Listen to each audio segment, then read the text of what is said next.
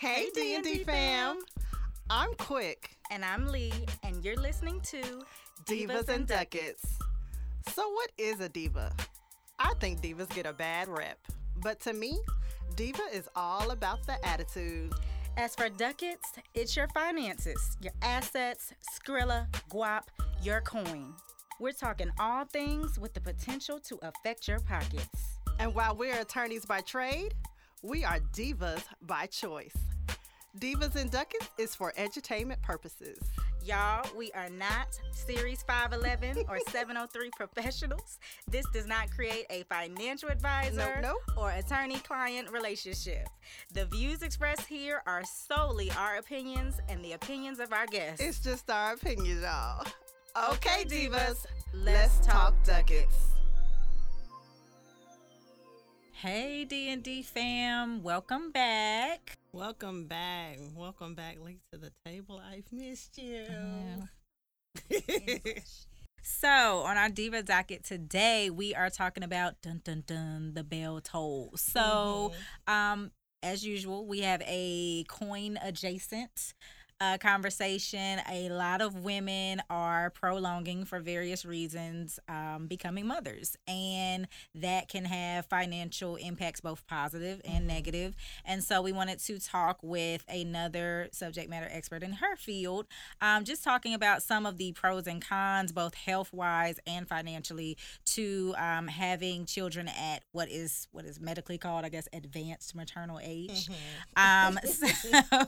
So we wanted to get into that, especially because this month is awareness around a lot of the, gynecological cancers. And so we wanted to bring awareness to that and just talk through some things, right? Yeah, for sure. All right. So who do we have? So we have Dr. Cynthia Wesley. She actually is a previous guest of ours and one of our favorite resident doctors. She was on last year. If you did not catch that podcast, go back and search. We talked about maternal health and was really getting into a lot of the issues that you see with having a non-African American doctor, and just having a lot of your concerns not really taking them seriously. So that was a really, really great episode, and we have brought her back this time to talk about advanced maternal age. So before we get into that, we got to announce our Black Wealth Summit. Oh, yes. Don't want to forget.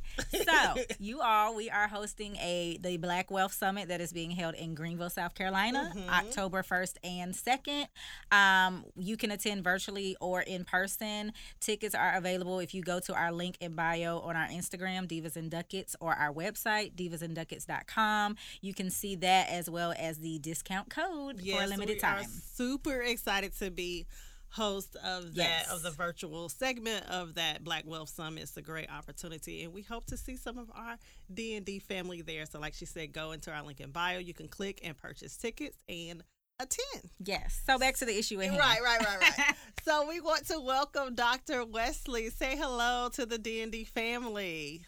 Hello, family. Thanks for having me tonight. Yes, we are so excited to have you back. So tell the people that have not heard about you from our last episode, tell them a little about what you do. Well, I'm Dr. Cynthia Wesley, better known as Dr. Cyn. I am a board-certified OBGYN, national speaker, best-selling author, and vulvar skin specialist. So that's skin down there, okay? Right. I help to understand and maximize the skincare of the vulva. And you guys know I like to call it the private phase. Yes. And my objective is for every woman to know that the private phase is just as beautiful as the public phase. Right. I love it. Yes, we love that. And so in your field, like what do you do in your field? Well, I'm an obstetrician gynecologist. Okay. Right. So I take care of women from every stage of womanhood.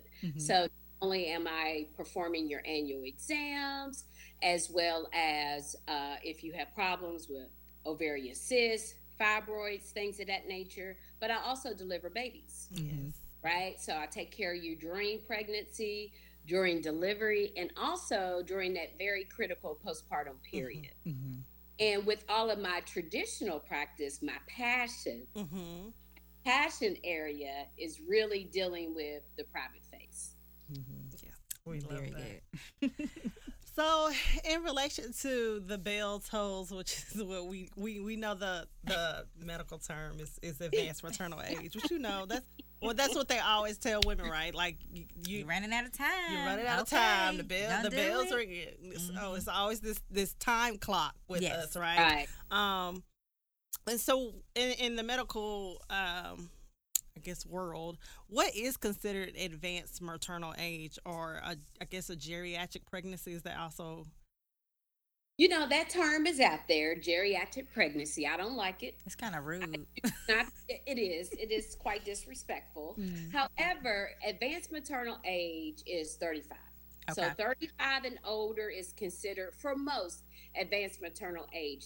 On some research and in some countries, they may use 40 as advanced maternal age. And then extreme advanced maternal age would be those, for some places 45 and over, others 50 and over. Oh, so it's levels. There are levels. There are levels to this. Yeah. Okay. And so what is it about 35? Like what is it about 35? Because of course, as women tending at 35, we kind of feel like we're starting to just get our foot, right? We found ourselves. So what is it about our bodies that say, nah, sis? Right. Well, I think that you brought up a very important feature, right? Is so much has changed over the years. Women have evolved. Right. So if you even go back to your grandmothers and your great grandmothers, they were having kids at ages that now we would be calling child protective services, right? True. Right. Yes. Right. Young girls having children at that age, but that's what was normal for them. Now you have more and more women who want to prolong childbearing for their careers. They want to have more financial stability first. They are prolonging getting married until later in life. So there's a lot of factors as to the why. Right. You see more women that are above the age of 35. But there are real medical issues that may be of concern. Okay. Now, it's not extreme. Now, when you get to 50, things of that nature, that's a different story, and we can touch on that. But because more and more women are actually having children later in life. Right. Absolutely. But you just got to be aware of some of the risks that you may be prone to. For example, miscarriages. Okay. All right. So the older you are, the more likely you are to have a miscarriage. Also, chromosomal disorders. Okay. Like I know you guys heard of Down syndrome, things of that nature. As you get older, the risk does increase for that. But nowadays we have testing that we could do. We have cell-free DNA testing that we can do very, very early in the game, so you can sleep better at night during pregnancy, knowing that everything looks good.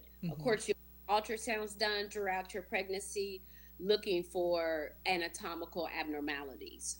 Now, other than disorders that are related to your chromosomes, as you get older, you are at increased risk for some birth defects, mainly heart defects. Okay.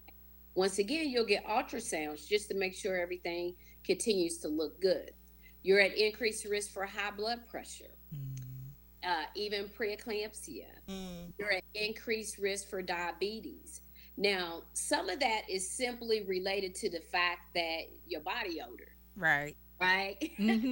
Period. So you're more likely to see a woman not pregnant, more likely to see her with hypertension or even pre-diabetes at 40 than you are for that same group of women when they were 25. Right. Absolutely. Right. So there's natural changes to the body related to pregnancy you then have to deal with during pregnancy. Right.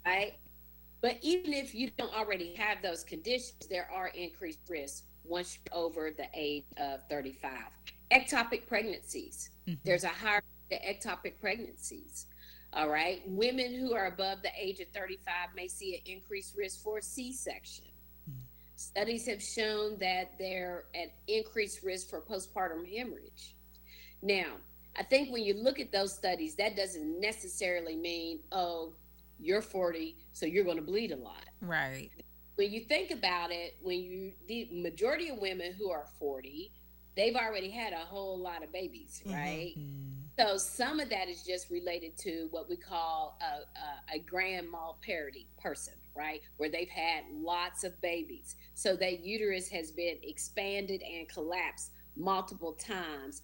And that's what increases their risk for heavy after delivery. So you can't throw the woman who's never had a baby, in right? that same, yeah. Then pregnant. You can't really throw her into that group. Got you. And so you mentioned within those risks just things about, we're prolonging, right? So what are some of those measures that women can take in terms of if they're looking to, I guess, preserve fertility? Because unlike men who can pretty much procreate forever, women don't have that ability, right? And there's still that pressure of, although society is changing, biology is not. So what are some of the things that women can be doing to kind of preserve that if they're not quite at that point? Right. Well, first, in general, holistically, you need to try to be as healthy as possible. Okay. That's very, very important. When you're battling obesity, hypertension, diabetes, it's just going to make the process of getting pregnant so much more difficult. And then pregnancy even more high risk than the average woman 35 and older. Okay. Right. But you can freeze your eggs. Right? So that is an option. I wish more women would consider it because, we're waiting later and later, and there's two different ways that it could be done. Okay. So we can just freeze the egg itself, where it's just your egg, and we don't have a mate yet. Right. Okay. Maybe you got a mate, but you're not too sure about them. Right. And so you just want to freeze your egg. So that's and then it's also an option to freeze embryos. Okay. Where maybe you're married and you guys just know you're not quite ready yet. You have some financial goals that you would like to achieve first. Right. And so you can freeze embryos as well. Okay. And so embryos, just for they're fertilized eggs. There it is. Okay. Right. Okay. So we then took the egg, we took the sperm, we put them together. When it gets to a certain stage, we remove it. We freeze it, and then when you're ready, we thaw it out, and we put it back in. Got you. Okay. Right. And so, is there with doing that, because you said you could do it two ways essentially? That's right. Is there an optimal age to do one versus the other, or does it really matter? Well, it doesn't really matter age-wise, one or the other in general. Okay. We do know that with using an embryo, we have way more success. Got you. Than just using the egg or the oocyte. Okay. So that is known. Studies have shown that. But as far as women who maybe don't have a partner, but they really want to preserve their fertility, the optimal timing for that is between age 30 and 37. Okay. Gotcha. Okay. Because our eggs get old too. Okay. They get old too. So when you really want to make sure you have some healthy eggs, 37 is the most optimal time. But women older than that do very well with freezing the eggs. Got you. And so just, I guess, kind of getting into the financial piece of it. So if a person did decide to freeze an embryo, first, is that in essence, since it's a fertilized egg, is that in essence freezing a baby? I guess it would depend on who you're talking to. Well, that's the whole debate in America. And, a lot of times that can lead to a lot of legal issues when the two people separate. Right. That's where I was going. Yeah, that can be an issue. So one of the things that's being done now is they are freezing oocytes and embryos at the same time. Okay. So let's say that the relationship doesn't last and the woman still wants to use her eggs. Right. It still has some oocytes there because they could just they're retrieving all at the same time anyway. Right. And then they are fertilizing the egg in the petri dish. So they just keep some that they don't fertilize and then others that they do. Okay, got a little hybrid option. Yeah, that's exactly where I was gonna go. Like, people be splitting up all the time. How they decide they're gonna keep this embryo? I mean, but that can be a major legal issue, right? Yeah. And if the couple breaks apart, here they have this embryo that's 50-50, right? It took both of them to make it, but what if they don't agree with what to do with the embryo? Who get to keep right? the dog? I mean, it's not So those are things that really need to be discussed and put in writing on the front end. Agreed. Put that in the prenup. I'm not doing this with you. Okay, sorry. So you were talking about, the risk factors and studies in terms of, advanced maternal age. And so I know in our healthcare bias, we really got into fibroids because it affects a lot of women of color. Yes. And we kind of talked a little bit about my experience, PCOS, and I think it's becoming more common for women to also have PCOS.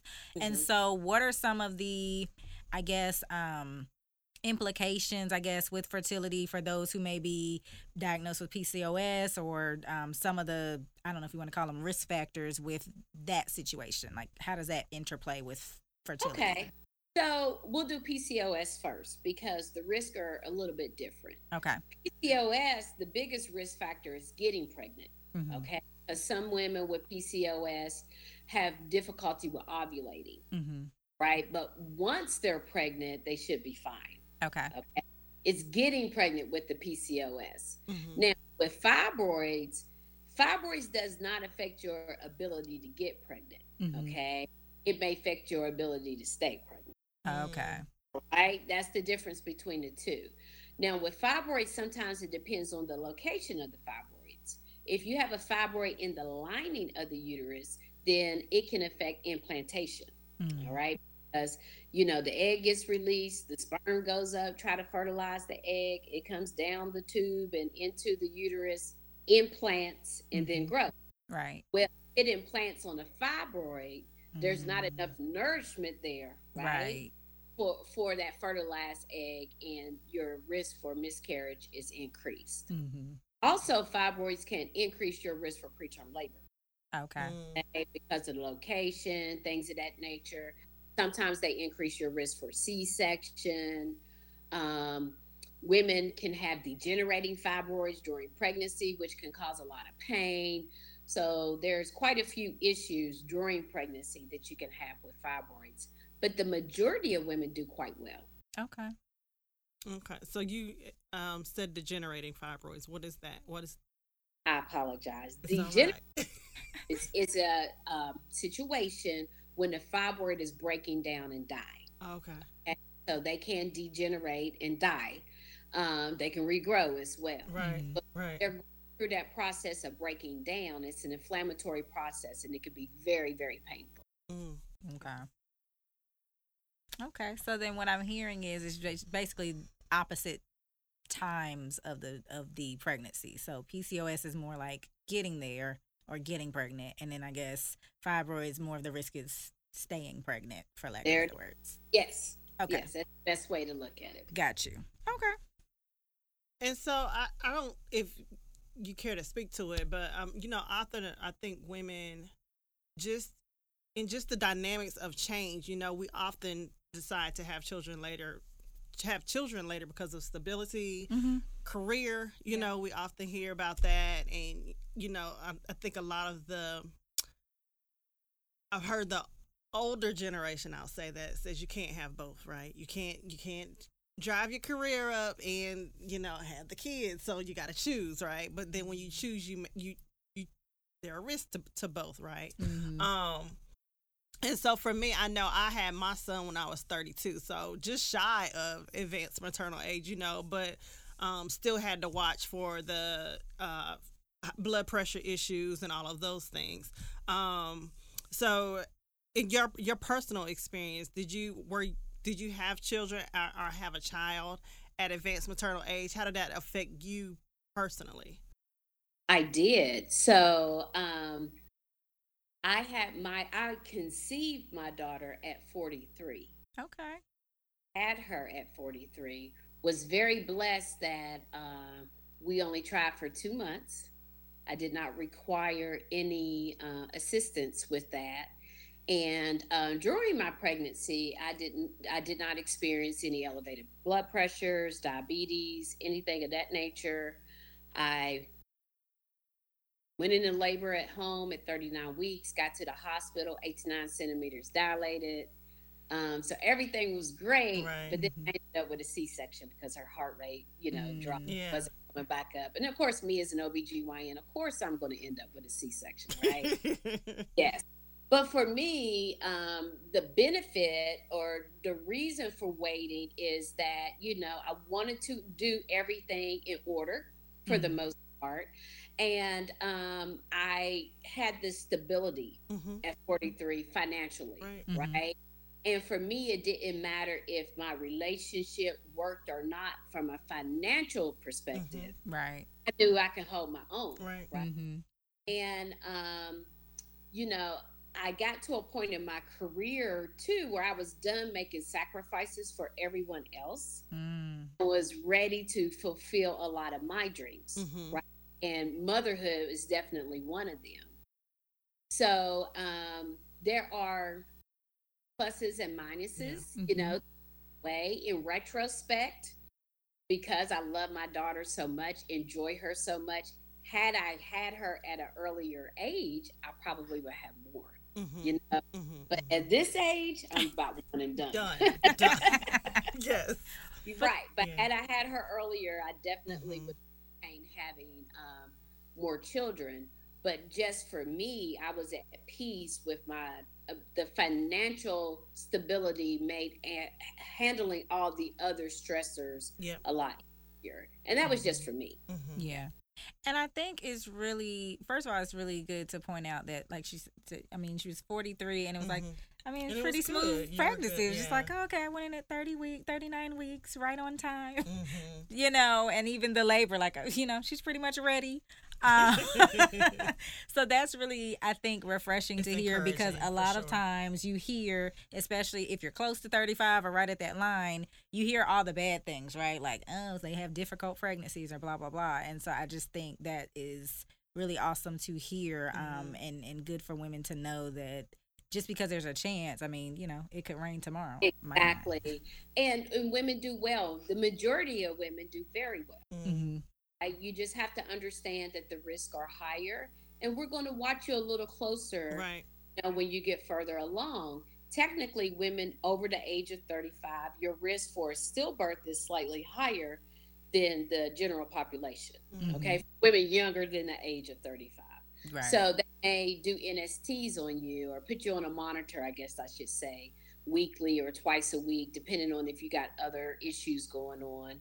Some docs elect to deliver you at 39 weeks. Some will wait till 40, So it's just important to know what the risks are, because I feel that all patients should have the opportunity to make informed decisions. Right. Yeah. Everything. And as a provider, my job is just to give you the information. Right. And then, with the information, is it any difference, advanced maternal age or younger, that woman is carrying? Is there things that she should be looking for when she's advanced maternal age, like feeling a cramp or something that she would feel at 39 might be different than someone that feels it at 29, or just like paying attention to extra things, because I think a lot of that could be mental, and our, minds can play tricks on us too, but sometimes you just need to make sure you go in and get checked. Very true. So, we already stated that you're at increased risk for high blood pressure, for preeclampsia, for diabetes. So if I tell all women, if you're developed, especially women of color, right? Because your risk is already higher for those things. Right. And then you add advanced maternal age on top of it, you need to pay attention. So if you develop any headaches, any visual changes, chest pain, shortness of breath, feeling like, I'm just a little bit more winded than what I think I should be walking up these steps, please go in and be evaluated. Make sure that everything is okay. And the big thing with advanced maternal age is those kick counts. Okay, make sure that you're feeling the baby move. If you're not feeling the baby move, get something to eat, drink something really cold. And if you're still not feeling good movement, Do not wait. You do not have to call your doctor and ask for permission. You just going into the hospital or to the office to be seen. It's good to know. It is good information. I think a lot of the times when we talk about, having kids older, we always think about it from the parent perspective, right? But the reality is we are having kids. There's a child coming into an older parent, and I think a lot of times we joke about the graduation. Oh, you're going to have the 65-year-old parent that's at the graduation. But, there are some downsides to having children older, to the child itself. And I think one of the biggest ones that I think about is, like, when we think about ourselves at 40, 45, 50, we, and if those that are blessed still have their moms, I still need my mother, right? But for a child that's coming in and they're 50, they might, in 20 years, when they're 20 years old and 18, just getting ready to join into the world, they might have a 65, 70-year-old parent. So, if they're blessed, and with our, I guess, lack of ability to really hone in onto our health, and not taking care of ourselves as good as we should be, there's a really high chance that the older parent might not be around, or you lose your parent at a young age. And I think, so how do you feel when it comes to that? Like, do you feel like that's, because I've heard like that's selfish. Like, why would you want to do that? That's okay. Yeah. Well, selfish. It depends on how long you plan on living, right? Right. So, first of all, there are studies that have shown that children born to mothers who are 35 and older actually do better developmentally during those first 5 years. Okay, because older moms have more patience, they have more. That's true. I can see that. Increase the handle emotions, things of that nature. So children do better, the studies during those first 5 years. Now, what I think you hit on is very real. It's something that I think about all the time. And as a mother who was advanced maternal age, I feel like it's our responsibility to really try to be as healthy as possible, right? For the sake of our children. And from a financial perspective, we really have to be aggressive with putting things in place to ensure financial stability for them if it happens to us. It's so different than when you're having a child at 20. Right? Yeah, you have to be more aggressive on the front end. Right.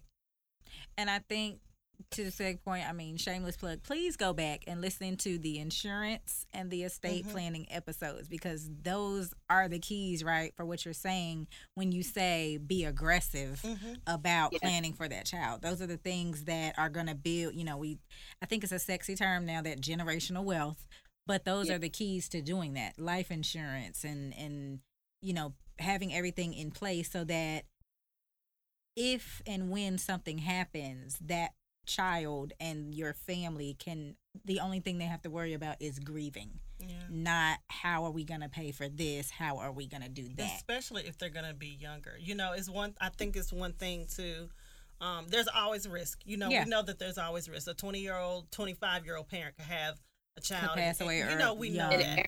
But the reality is, when you have a child older, there's more of an expectation and a likelihood that that's going to happen, right? So financially, I just think is if that's your choice to make, to have children older, at least take those, like you said, take those proactive steps and aggressive steps to make sure that they will be okay. Like to make sure that like you said, that the least thing that they would have to worry about is the emotional grieving. Right. And you also have to take those aggressive steps in making sure that you foster a village. Right. Absolutely. You know what I mean? Where they're emotionally not solely dependent on you. Right. It's very important to have at any age, right? Or a mother for any age, because we don't know what the future holds. Right. It's important to create that village where your child has more than one person to go to for support. Oh yeah, Right. I think that's so important. That's a really good point. Yeah. But to challenge the statement of selfish, like, and not to get, because I can get petty, but I think at the end of the day, there's a take. It's give and take, right? So to me, if you're having a child and you're older, and for these reasons that we've discussed, whether it's financial stability, whether it's some people are traditional, they want to be married, they want a 2-parent home, what have you, I think there are benefits and cons to both. So if you're going to say, oh, it's selfish, then why isn't it selfish if you have a kid and you're not financially prepared? So I just think, I don't like it. I agree with you, Lee. Totally. Others cannot put their expectations on other women.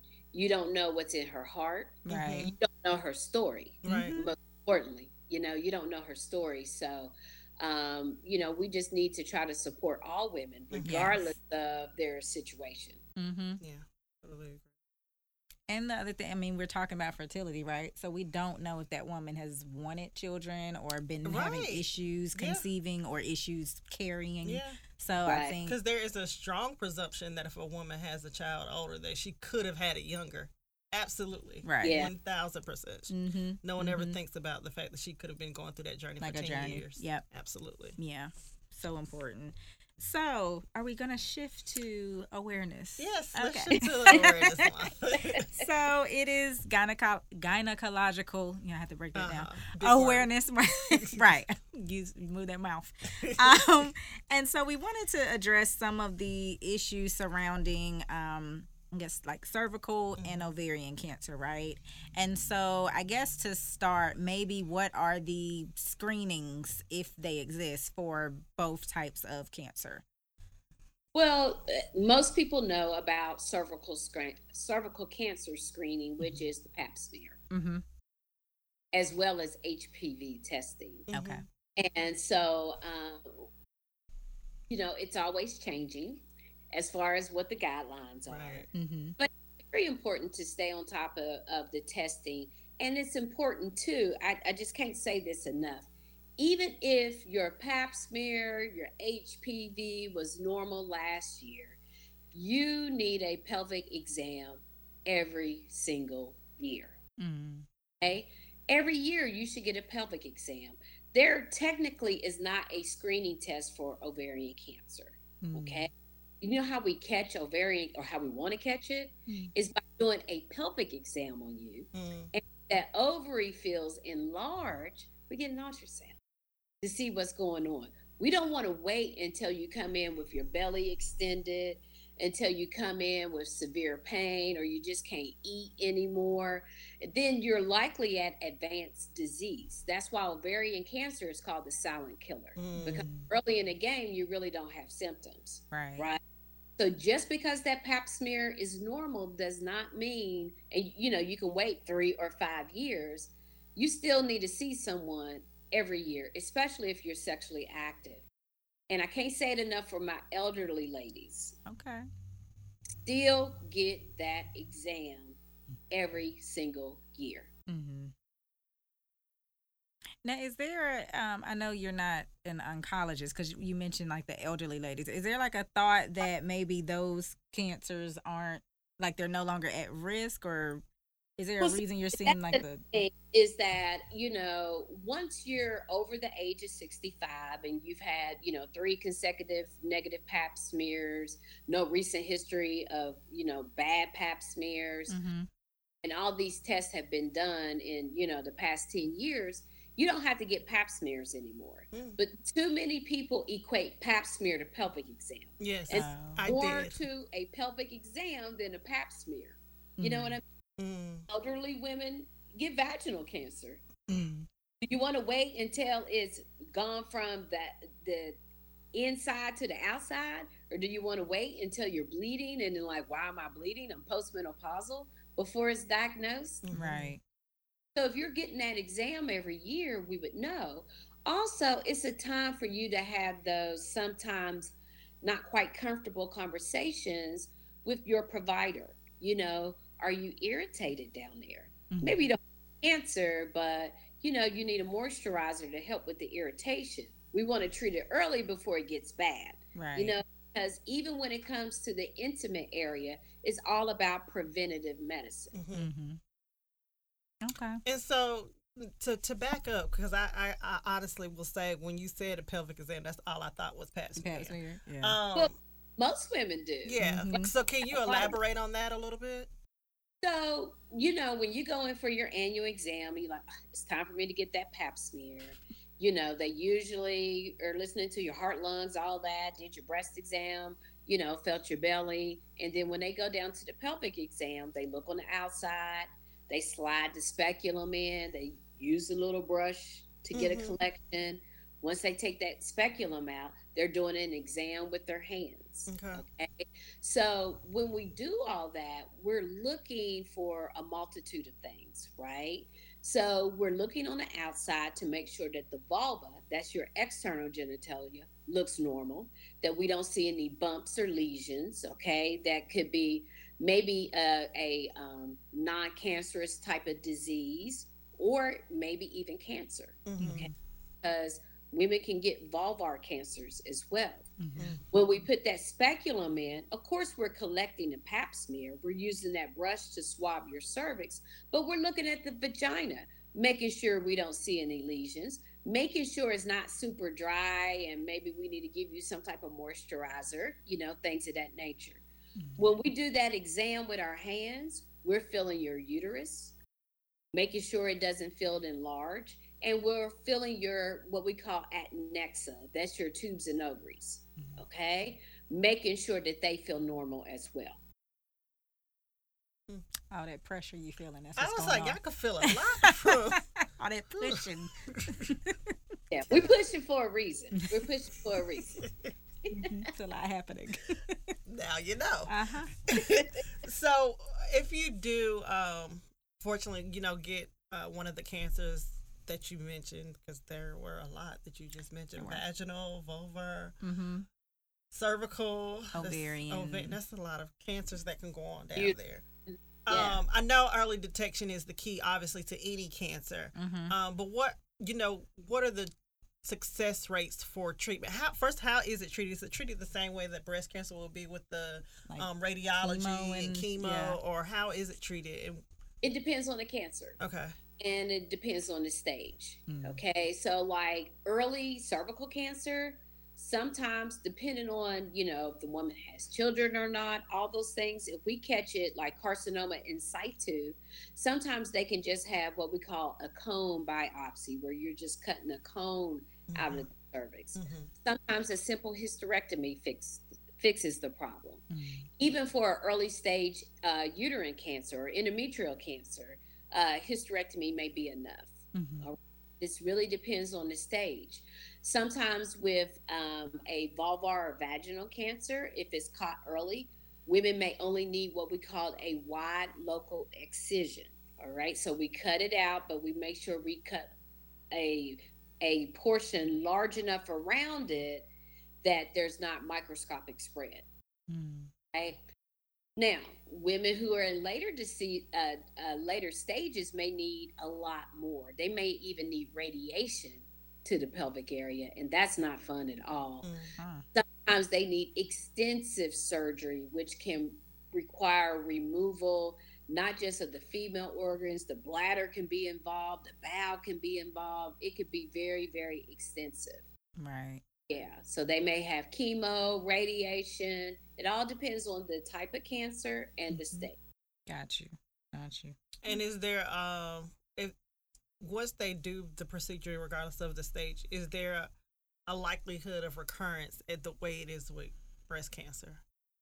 It depends on the type of cancer and the stage, what the risk of recurrence is. And for each type of cancer, it can be very, very different. Okay. Yeah. And so, if because again, I know you're, on the other side of things, though you might be the first point of like, may need to go get that checked. Right. If you're aware, like, what are maybe like the success rates if you're, detected early, for some of those types of cancer? Well, like for example, for cervical, it's very, very high. You know, so what we look at is like what we call like 5-year survival rates. And so for some, when you catch them super early, you're talking about 90-95%, right? If it's a stage 1 endometrial cancer, right? So it's just in that lining, and we do a hysterectomy, those women tend not to have problems anymore. Right. It's all about catching early disease. Right. Got you. And so one of the things, like, it always just really rubbed me wrong. And so I just was like, okay, let me just get someone to explain this.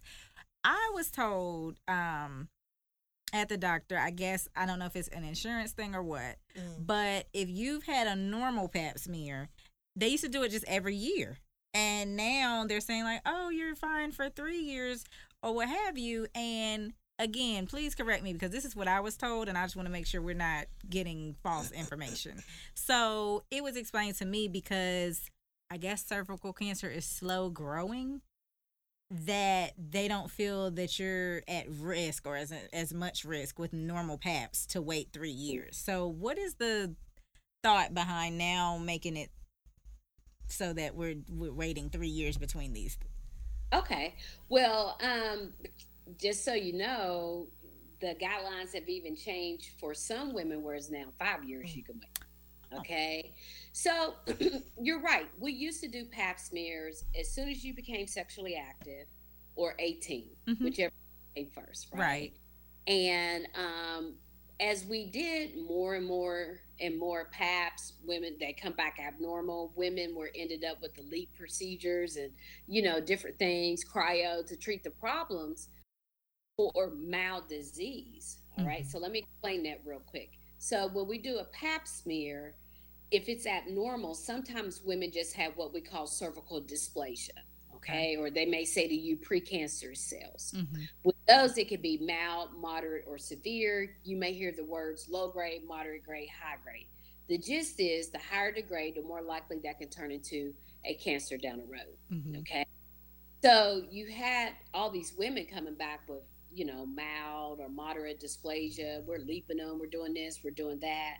Subsequently, they're having problems with cervical incompetence when they're pregnant, you know what I mean? All these different things.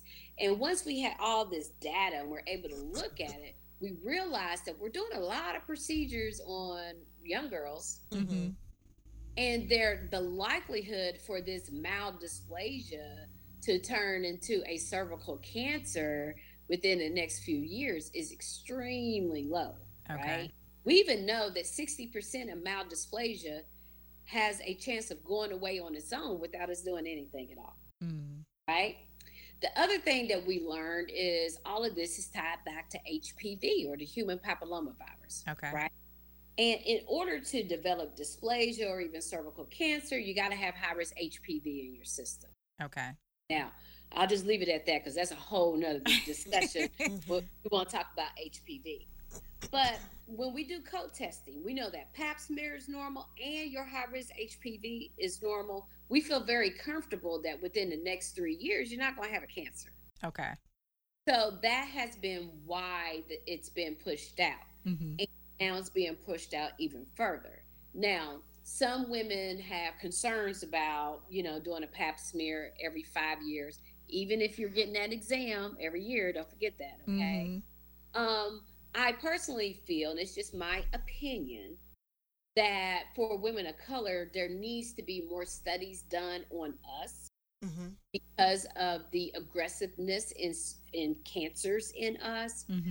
And if a woman of color sees me and wants to have her pap smear done prior to 5 years, I have no problem doing it. And I haven't seen any insurance companies not paying for it. Right. So that's exactly what I was going to ask you. Is it really an insurance issue? I mean, but that's good that they have it. Not that I've seen. So it's really not an insurance issue. Check ahead to confirm that they'll pay for it. Thus far, from what I've seen, they have. And that's good. And I'm like, even if they don't, if that makes you feel more comfortable, then consider. Ask up, speak up. You know, for sure. And the majority of providers are going to be perfectly okay with going ahead and doing it. So, are there any, like, I mean, aside from food, goodness, and the things that's in our food, are there any contributing factors to the types of cancers that you name? I know you mentioned HPV, which, if I speak out of turn, it is a STD, right? Or Well, see, I told you we could do a whole talk on HPV. There we go. Can you acquire HPV from having sex? Yes. Okay.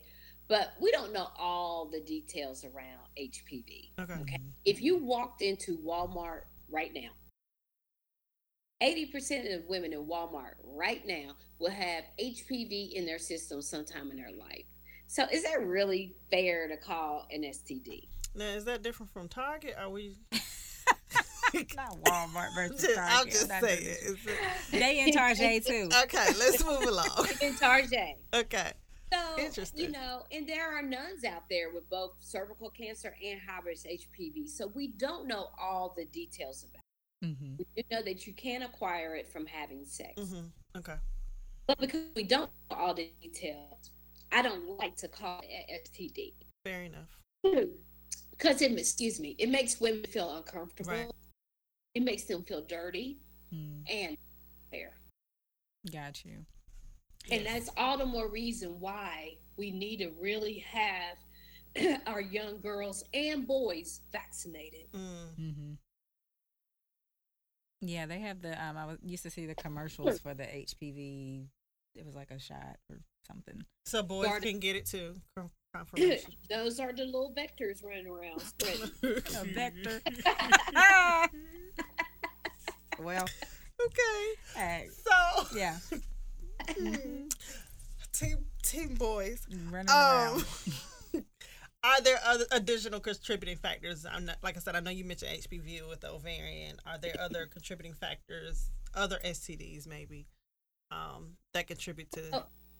So cervical cancer is associated with high risk HPV, not low risk HPV. Okay. So not really with other STDs. Okay. Now, having STDs means that you had unprotected sex and therefore more exposure likely to high-risk HPV. Gotcha. Right. Now, if you are immunocompromised, for example, someone with HIV, then you are more likely to have aggressive disease if you develop dysplasia, things of that nature. Got you. Yeah. Okay. And when you mentioned ovarian cancer, you said it was like a silent killer, because early symptoms are not there. They're just are there symptoms of cancer or things that a person can look for, signs? Because of course in the breast they tell you the lump, you go get your checks. You can do your self checks at home. I don't necessarily know if there are sex checks for the other cancers. Are there things a woman can look for? Well, every woman should be looking at her private face. You should. Say at an absolute bare minimum once a month. Okay? Because there you can develop bumps down there that are not tender, but can be abnormal. Okay? You need to know what you look like and be very comfortable with you. And the more comfortable you are with your private face, the more comfortable you will be talking to your provider, seeking help if you need help, asking questions if you're just not sure. Right. Right. So that women should definitely be doing that. Women should, if they notice a discharge that's abnormal, because some cancers present with a discharge. Okay. They should have that discharge evaluated. Even if it's a watery discharge, especially in our older women, if they are noticing a watery discharge and they're like, okay, this is not normal for me, that's one of the signs sometimes of cancer of your tubes, of the fallopian. Okay, so they want to make sure that they go in to be evaluated if they're having those symptoms. Of course, any woman with postmenopausal bleeding, even if it's just spotty, cancer must be ruled out. Okay, because almost all of them you can have postmenopausal bleeding. So very important to do. Women who are not postmenopausal, if you have abnormal bleeding, get it checked out and just make sure that everything is okay. Women can sometimes have an endometrial cancer. They're not postmenopausal, but that bleeding is abnormal. They just don't stop bleeding. So your provider may do an ultrasound, may do an endometrial biopsy, things of that nature. Yeah. And I think it's so important because I have had conversations with people. I think women, especially depending on how you're socialized, right? Depending on what family you come from, it's just so taboo to talk about your vulva and vagina. And so I think, I've even had conversations like, so you don't look at it? You never just take a little mirror and know? Some of them never seen it. And so Dr. Sin said it very professionally. But I just can't say that all WAP ain't normal. So just know what you need to know. You need to know what it looks like, what it usually smells like. Right. So you can see what's your discharge usually. So it's really important to get to know yourself. Yeah. If you're losing weight unexpectedly, that's a concern. You always want to make sure that's evaluated. If you lose your appetite, and you just early cessation, you can't eat much, super tired all the time, you always want to make sure that you're going in to be seen. Yep. So important. Yes, it is. Well, we have appreciated, as always, you giving us this wealth of free information. Okay. There was no foul photo that needed to be pulled. They're not going to send no bill to your insurance. Okay. This wealth of information. We appreciate you, Dr. Wesley. So let's talk about you. Where can they find you? Well, I am on all forms of social media at Dr. Sin OBGYN. That's DRCYN OBGYN. I have some big things happening within the couple of months. My book will be dropping within a month from now. And I have a product line for intimate wellness and beauty for dark skin. It's called Beauty Below. And if women want to sign up to be the first to know about launches and all that good stuff, discounts, everything else, you can go to Beauty Below MD and put in your name and your email, and you'll be notified about everything. I'm so excited about that. So it is so needed, especially like when you go into the stores. Those products do not look like they are for us by us. So it is so needed. So needed. Yes, because we have a different set of issues that we deal with. All women struggle with the negative connotations that are tied to the vulva and the vagina, right? That's all women across the globe. And struggling with this for years. And we're finally starting to get to a point where we're starting to talk about it, right? And women are starting to get comfortable with pampering their private face. Right. Women of color have additional issues. With the coarseness of your hair, you're more prone for ingrown hairs in that area. Women of color are more prone for hidradenitis suppurativa. We could talk about that at another time. Hyperpigmentation, where you do get a bump, then it's dark for like the next 6-9 months down there. 7 years. Right. And then we had this whole issue of the historical wrongs, right? That have been done to our ancestors and the role that has played on our self-confidence as Black women, on our freedom to be fully comfortable with our female sexuality, right? And my goal is for every woman of color to have what I like to call Black vagina confidence. Okay. Right? And so it's going to be a movement. Yeah, it is. I want every woman not just to enjoy the products and to beautify themselves. I want them to be well. I want them to be knowledgeable. And when you know your body, then you have true stewardship over your body. Amen. And so we were going to have all of that information in our episode notes for all your BVC needs. Okay. Not the BVC needs. You know. So thank you again for being here. We tend to have folks back as the topics come up, so we are sure we will have to see you again. Quick, do you have anything? I don't. I'm just super, super excited about your product line. I know that I think a lot of women don't even think about the things that they use, especially with like body washes and how that can affect your scent, right? And how it really can change. How do you say it, scent? It change. What does it change down there? Yeah, it changes your flora and your scent, but just I was gonna say DNA, but it's not the DNA. I know that's not the right words for it, but it literally has a chemical imbalance, right? It does impact your that. pH.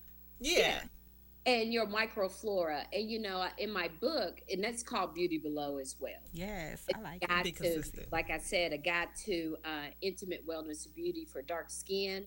I do a whole segment on Black women and bacterial vaginas.